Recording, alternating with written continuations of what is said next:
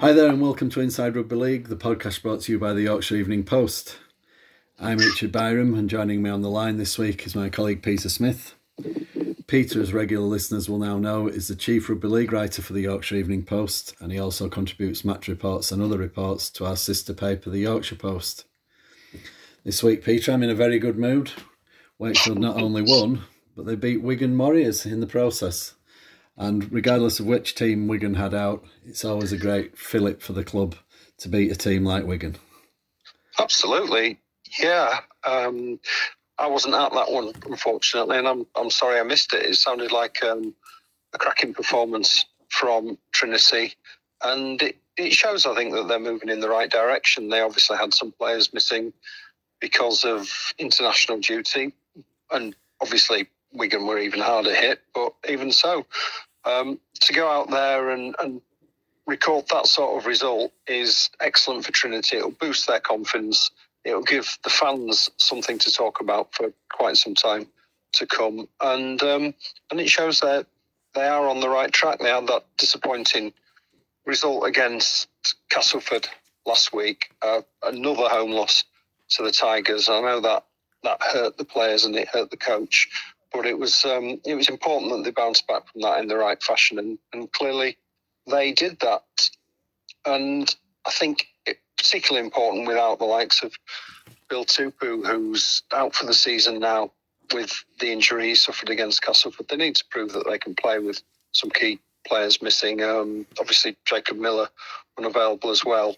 And they've managed to brush that off, which they weren't able to do earlier in the season. And positive signs for them, I think. Yeah, certainly. We said enough bad things about them earlier in the season, didn't we, when they couldn't find a win anywhere. And they certainly seem to have turned a corner. The Cass game was very frustrating. I saw that one, and once again, a lot of effort and huff and puff, but just unable to get that breakthrough and break Cass down, who were obviously up for that game and up for holding on to their long record of victories over Wakefield, and they did that most annoyingly. But then last night, as you say, Wakefield themselves had several players missing, and they also lost Tom Johnson, didn't they, again with a leg injury during the game, which was unfortunate because he played a key part in the first try. I managed to see the tries this morning, and it was a great pick-up by Max Jowett, passed it out to Tom, who broke down the wing and then had Ryan Hampshire supporting him inside. And then the second try again, a nice bit of footwork by Hampshire helped to tee it up for Matty Asher's try. But it sounds like the Wakefield defence was superb as well last night. Obviously, Wigan only scoring 6 points tells you that probably anyway. But I was kind of following it on Twitter, and there were a lot of positive comments about the way that Wakefield were just kind of squeezing the life out of Wigan with their defensive work, and the Wigan side just couldn't break through at all. And whether it, obviously a good time from Wakefield's point of view to be playing Wigan, but both sides had a number of players away, which in a way it was a good thing, that particularly for Wakefield, that they're getting players being recognised internationally. That's superb. But also from the other point of view, when you have got a few injuries, then you really are delving deep down into the squad, aren't you? But the guys who were picked obviously did the job, and it's another step in the right direction for Wakefield. Again, even though they lost to Cass the week before, they were obviously always in the game, and I think that's been one of the key things about the revival as well. At the start of the season, we often commented that they might only play for 40 minutes and then they seem to dramatically fall away. Well, they're certainly competing in the games now with the players and obviously better match fitness and so on. And the signs are good, and it's good for Chris Chester and the lads. Obviously, sorry to see that Joe Westerman, one of the guys who didn't play last night because he's on duty with England at the moment, and rightly so, he's leaving Wakefield at the end of the season to go back to his first club, Cass. But I don't think anybody could really be surprised by that. I think Joe's always wanted to go and finish off his career at Cass, and he certainly hasn't let Wakefield down in his time at the club, and I'm sure he won't in the remaining months he's at Bellevue. A very good signing for Castleford. Understandable, like you say, the reasons why he's going. But he's been in outstanding form all season. It's good again that they could win without him the other night. That shows something, doesn't it? He'll be a good addition for Cass. Obviously, he's worked with their incoming coach Lee Radford in the past at Hull, and I think that's a good match. He's a Cass lad, always supported Cass, and clearly wanted to go back there in what's probably going to be the final move of his Super League career. I would have thought. Cass could have done with him the other night against Catalans. I was at that one, and it was a poor game. Really was. It was the start of this sort of schedule of 4 games in just over 2 weeks, and it looked like the end of it. To be honest, both teams looked tired. They made a lot of errors. Catalans had a much stronger lineup available, and I thought they were poor, which Steve McNamara conceded afterwards. They never really got going. The only difference between the teams was a couple of fantastic passes by Josh Drinkwater to either wing to create a try, and a try that looked, certainly from the stands, I've not seen it again, but looked dubious when the ball seemed to go forward.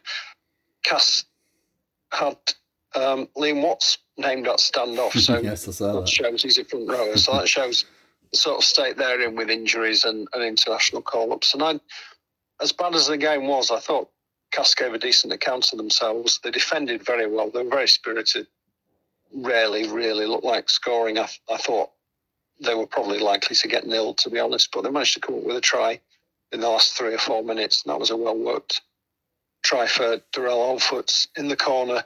But I think Cass can take some heart from the way they dug in very difficult circumstances. But having said that, it's a 4th successive home defeat, and their chances of certainly a decent finish in the playoffs zone are beginning to fade. They've obviously got Wembley coming up in 3 weeks' time. That's going to be on the minds. Interestingly, the next game is next Wednesday against St Helens. So a cup final rehearsal. It'll be interesting to see whether either coach keeps his powder dry for that one. I don't think Castleford have got much choice. There's so many injuries. And they picked up another one the other night when Jax O'Neill, the young hooker, hobbled off. That's a concern for them. But still 3 weeks to go. What can happen in that time? They are hopeful that they'll get a lot of players back for Wembley. Jordan Turner wasn't risked against Catalans. He had a slight hamstring problem in the last training session, the captain's run. Jake Truman's had an injection in his back, and they're hoping that will clear that long-standing problem up.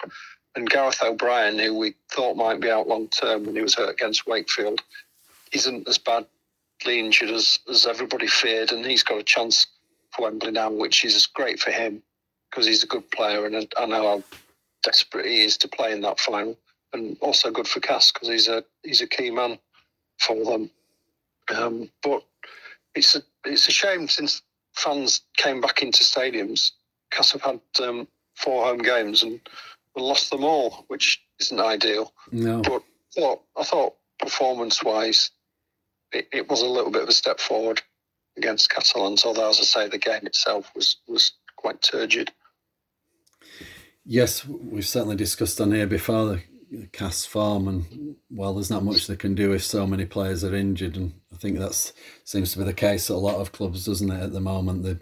The schedule and the effects of last season are certainly still rumbling through the game, aren't there? A lot of players picking up injuries, either short or long term, and as you say, understandably at this point, Castleford aren't going to risk key men who might be ready for Wembley to play in the league game.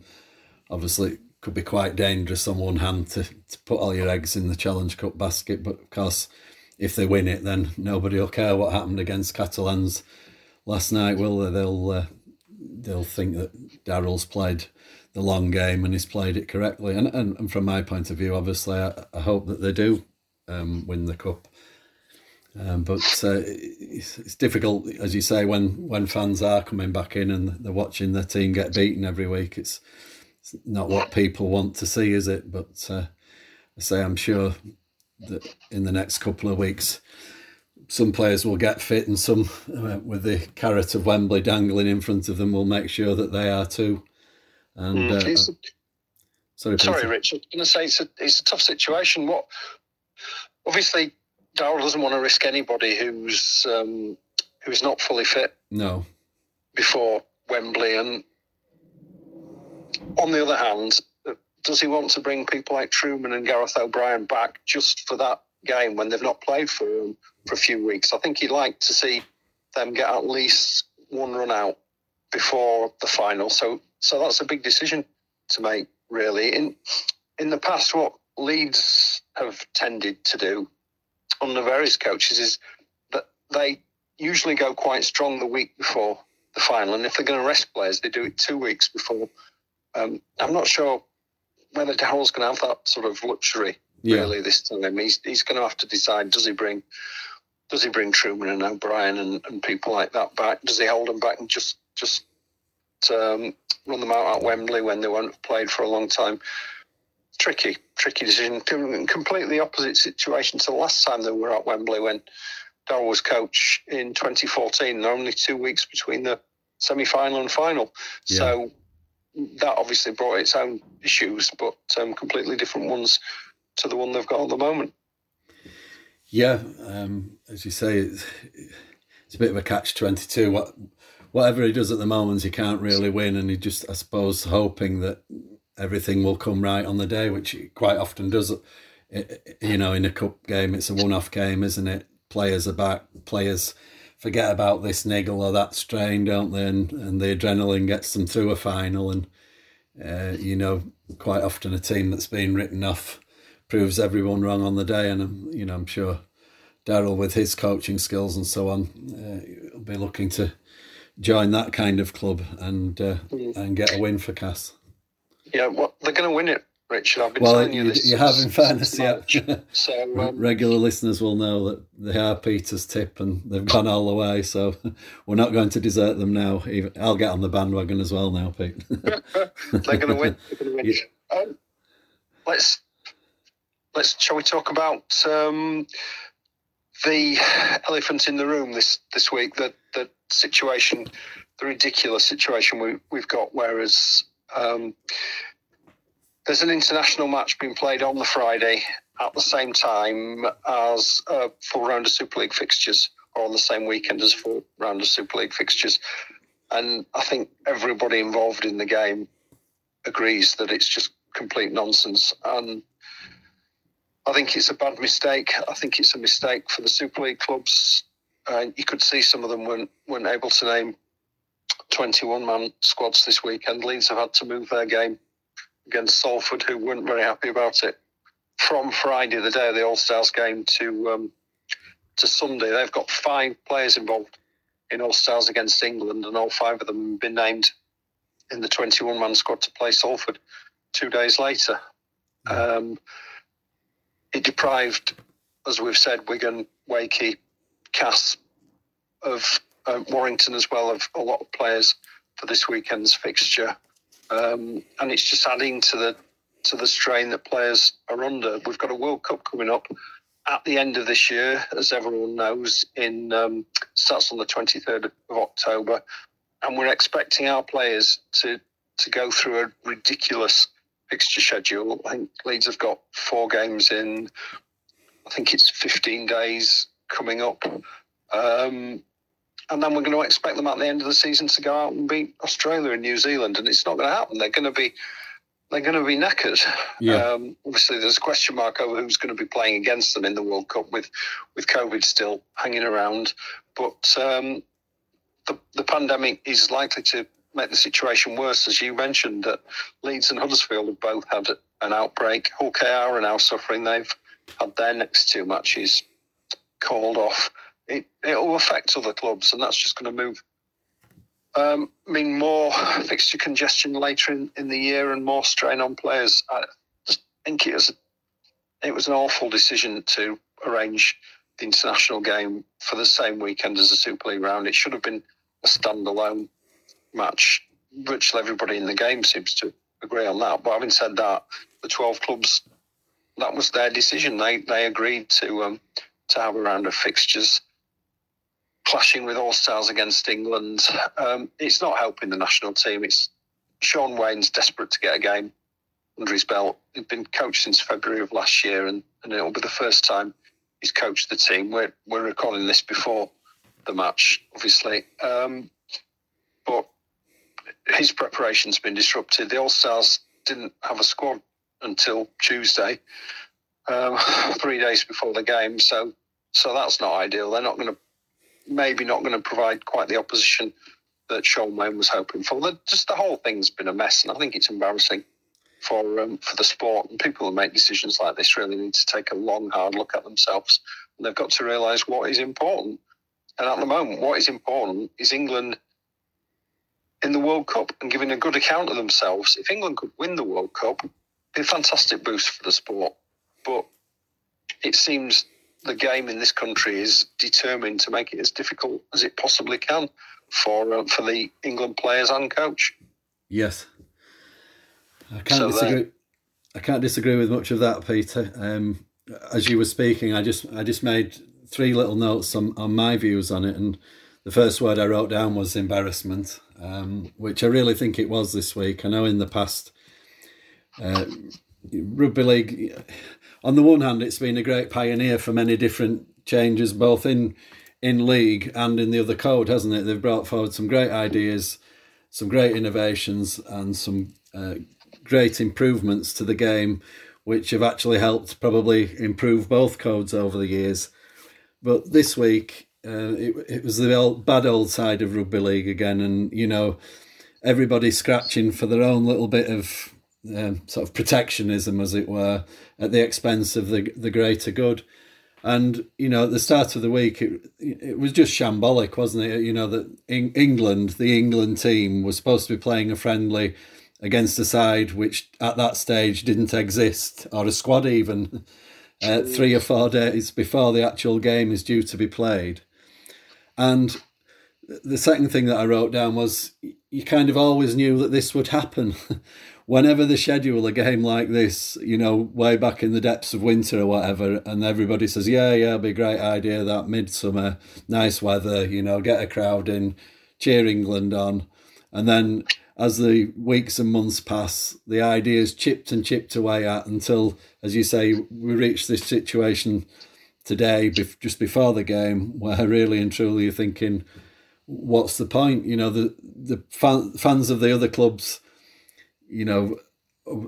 they've seen their games rearranged, or they've seen weakened sides being fielded because of the demands of this game and the extra demands that it's put on the players. And as we've just said not 5 minutes ago, all clubs are suffering from loads of injuries anyway, it would seem, at the moment, and COVID issues. And then this is another thing on top. And, it's very frustrating because I think Sean Wayne is a great choice as the England coach. And I think that given the right tools, I think he'd do a great job. But he can't do it with both hands tied behind his back and his ankles tied together too, and we keep sort of, in the past, we've criticised the Australians, haven't we, for not taking the international game seriously, and said, well, England have got a squad and we're all behind them and we're all very proud of them and we've got the right man in charge. And really, we're just paying lip service to that, aren't we? We're not any better ourselves, really, because we just send 13 or 17 men into battle, and they too are hampered by the schedule that they've paid through. And I'm sure the guys picked for the World Cup in the autumn will do their very best, as rugby league players always do. They'll play through the adversity and the injuries and the circumstances to try and do the best for their countries, clubs and families and so on. But, it was just really, really embarrassing and indefensible this week, the whole situation, and very frustrating and for everyone concerned. And, as you say, it does make you wonder sometimes. People can't see sort of past the end of June, let alone, August or October. And, just a very bad week for the sport, really. And I wish England all the best tonight. And, and I hope that the guys they're going up against give them some kind of game. And we can learn plenty off, as much off the field from it as we do on it. I think we're all united in this, aren't we? The problem in rugby league is the club game is considered more important than the international game, and that's not the way it should be. On a national level, if rugby league's ever going to make an impact nationally, it's got to be on the back of a good test team. Yes. Outside the heartlands, nobody cares about Salford against Lee, for example, but they do care about England against Australia because it's England. Yes. People watch England playing in any sport. In the Olympics, we all sit there and cheer on sports that we've got absolutely no idea about for most of the time, and it's because it's something to rally around, and the national team gives you that, and it is the key to the game being successful and thriving in this country. Obviously, the clubs want as many matches as possible because they've had issues with COVID for over a year now, and they've been playing in front of reduced crowds or no crowds at all. That's understandable, but this was a mistake. They should have knocked one of the loop fixtures on the head and given a standalone date for this week's game. That's just common sense, and let's hope that in future years that's what happens. Yes, yeah, definitely. As you say, let's hope that some serious lessons are learned from this, and that England aren't hampered by what's gone on this week, either tonight or in the longer term. I suspect there might be, but I'm sure we'll come back to it next week for certain after we've actually seen the game and how it unfolds and who plays and how they play, and see what conclusions Sean Wayne's got to draw. I'm sure he might have something to say after the game as well. It had to be quite diplomatic in the build-up, I'd imagine, but that's something for next week anyway. And I was just going to finish off this week. Obviously, as you mentioned during the course of that conversation, Peter, Leeds' game with Salford was moved from tonight until Sunday, basically because Rhinos couldn't get a team out of, wasn't it?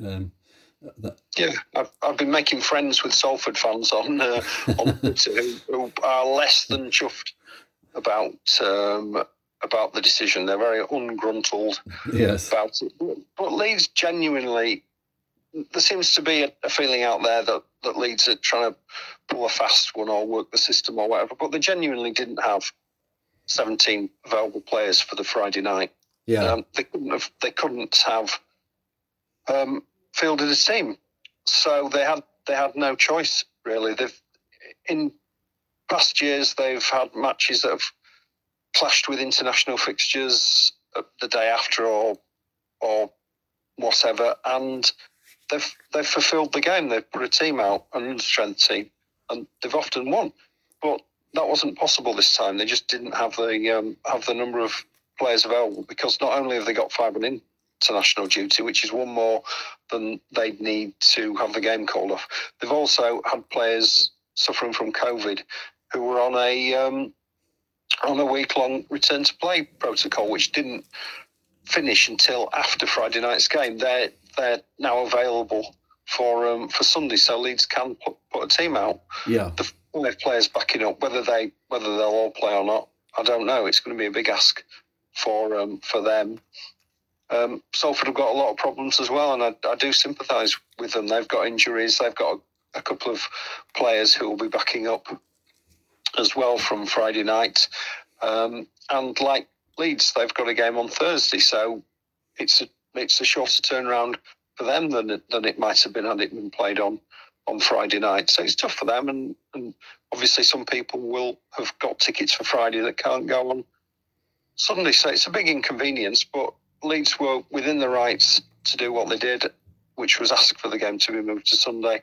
They could have had it postponed and put back until later in the season, but that's just kicking the problem further down the road, as Coach Richard Agar has said. It's just one of those things. It comes from this daft scheduling. Yes. Unfortunately, it's neither club's fault. It's the game's fault or Super League's fault for arranging the match when they did. Interesting to see how Leeds get on. They've actually named quite strong 21 for it. What the 17 will look like, I'm not so sure. Was speaking to Richard Agar, and he was saying that he hasn't named the team to his players yet, and he won't be able to do that until at the earliest the captain's run on Saturday. They've not trained as a team this week. They've had training sessions, but not with everybody who's going to play together. So it's going to be tough for them. But they've had a month off.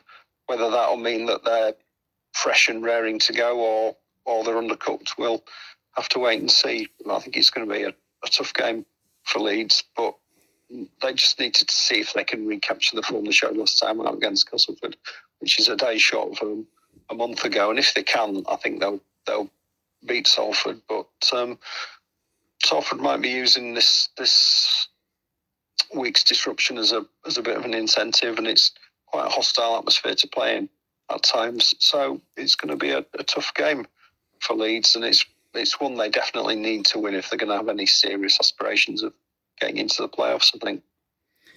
Yes, succinctly put, Peter. Yeah. A problem not of either club's making again, and again something that could have quite easily been avoided with a bit of common sense. And probably with hindsight now, most of the club officials are thinking, well, we should have had a week off this week because we've so many injuries and so many absences that everybody could have had a rest. But it's too late for that now. I mean, so reading last night, Huddersfield named a 13, didn't they? And they were just trying to register enough youngsters in order to put out a full squad against Hull. And it's just madness, really, isn't it? It's just not what we want to see. It's not good for the game. It's not good for the teams. Obviously, the young players want to play. There's no doubt about that, and they'll get their chance. But could have been in better circumstances. But just as soon as you've raised that point, I'd just like to make the point. People have said, well, why Leeds have got an academy, Salford don't have an elite academy. Leeds have an academy. Why don't they play the academy players? But that's not realistic. Leeds' academy players are 16 and 17-year-olds who've played at that level a handful of games, 2, 3, 4 games. And it just would not be safe to throw them into a Super League fixture at the moment. They're not ready for it. They're not physically ready for it. The players in Leeds' academy system who are ready to play Super League are already in the full-time squad. Yeah. It was a different situation last year when they played below strength teams or fringe teams before and after big cup ties, because they had more players. The players that played in those games were members of the first team squad.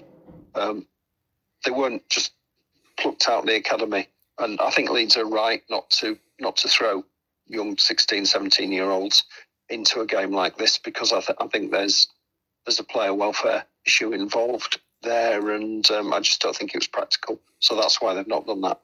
Yeah, I agree entirely. It's a hard old game, isn't it? And it's not like, say, football or cricket, for example, where you may get away with throwing a couple of teenagers in one week out on the wings or deep in the field or whatever. As you say, it's big, fully grown athletes, isn't it, against young boys, really, isn't it? I know that your average young rugby league player is still a big lad, but it's not something really that should be done, in my opinion, unless, obviously, as does happen from time to time, you get one exceptional player who can break through that. But as you say, that one exceptional player is almost certainly already involved in that kind of group anyway, aren't they? In Leeds' case, that's Morgan Gannon, who's 17, just 17, and has come into the squad. Yeah. So, but there's another one, Levi Edwards, who I would imagine will get a game at some point this year. He's another outstanding talent, but they're the exceptions rather than the rule. Certainly. Okay then, Peter. Well, thanks very much for your comments there. Another show done with. And thanks very much to everyone for listening, and my weekly reminder that you can get the latest Rugby League news from Peter's Twitter handle at PeterSmithYEP, or mine at Richard Byron YEP, or at YEP Sports, or at YP Sports Desk. You can also hear this podcast on Spotify, Apple and Anchor. and you can also get this show attached to Rugby League Stories on the Yorkshire Evening Post website, yorkshireeveningpost.co.uk. That's it for this week. Once again, thanks to Peter for his comments, and we'll hopefully be back very soon.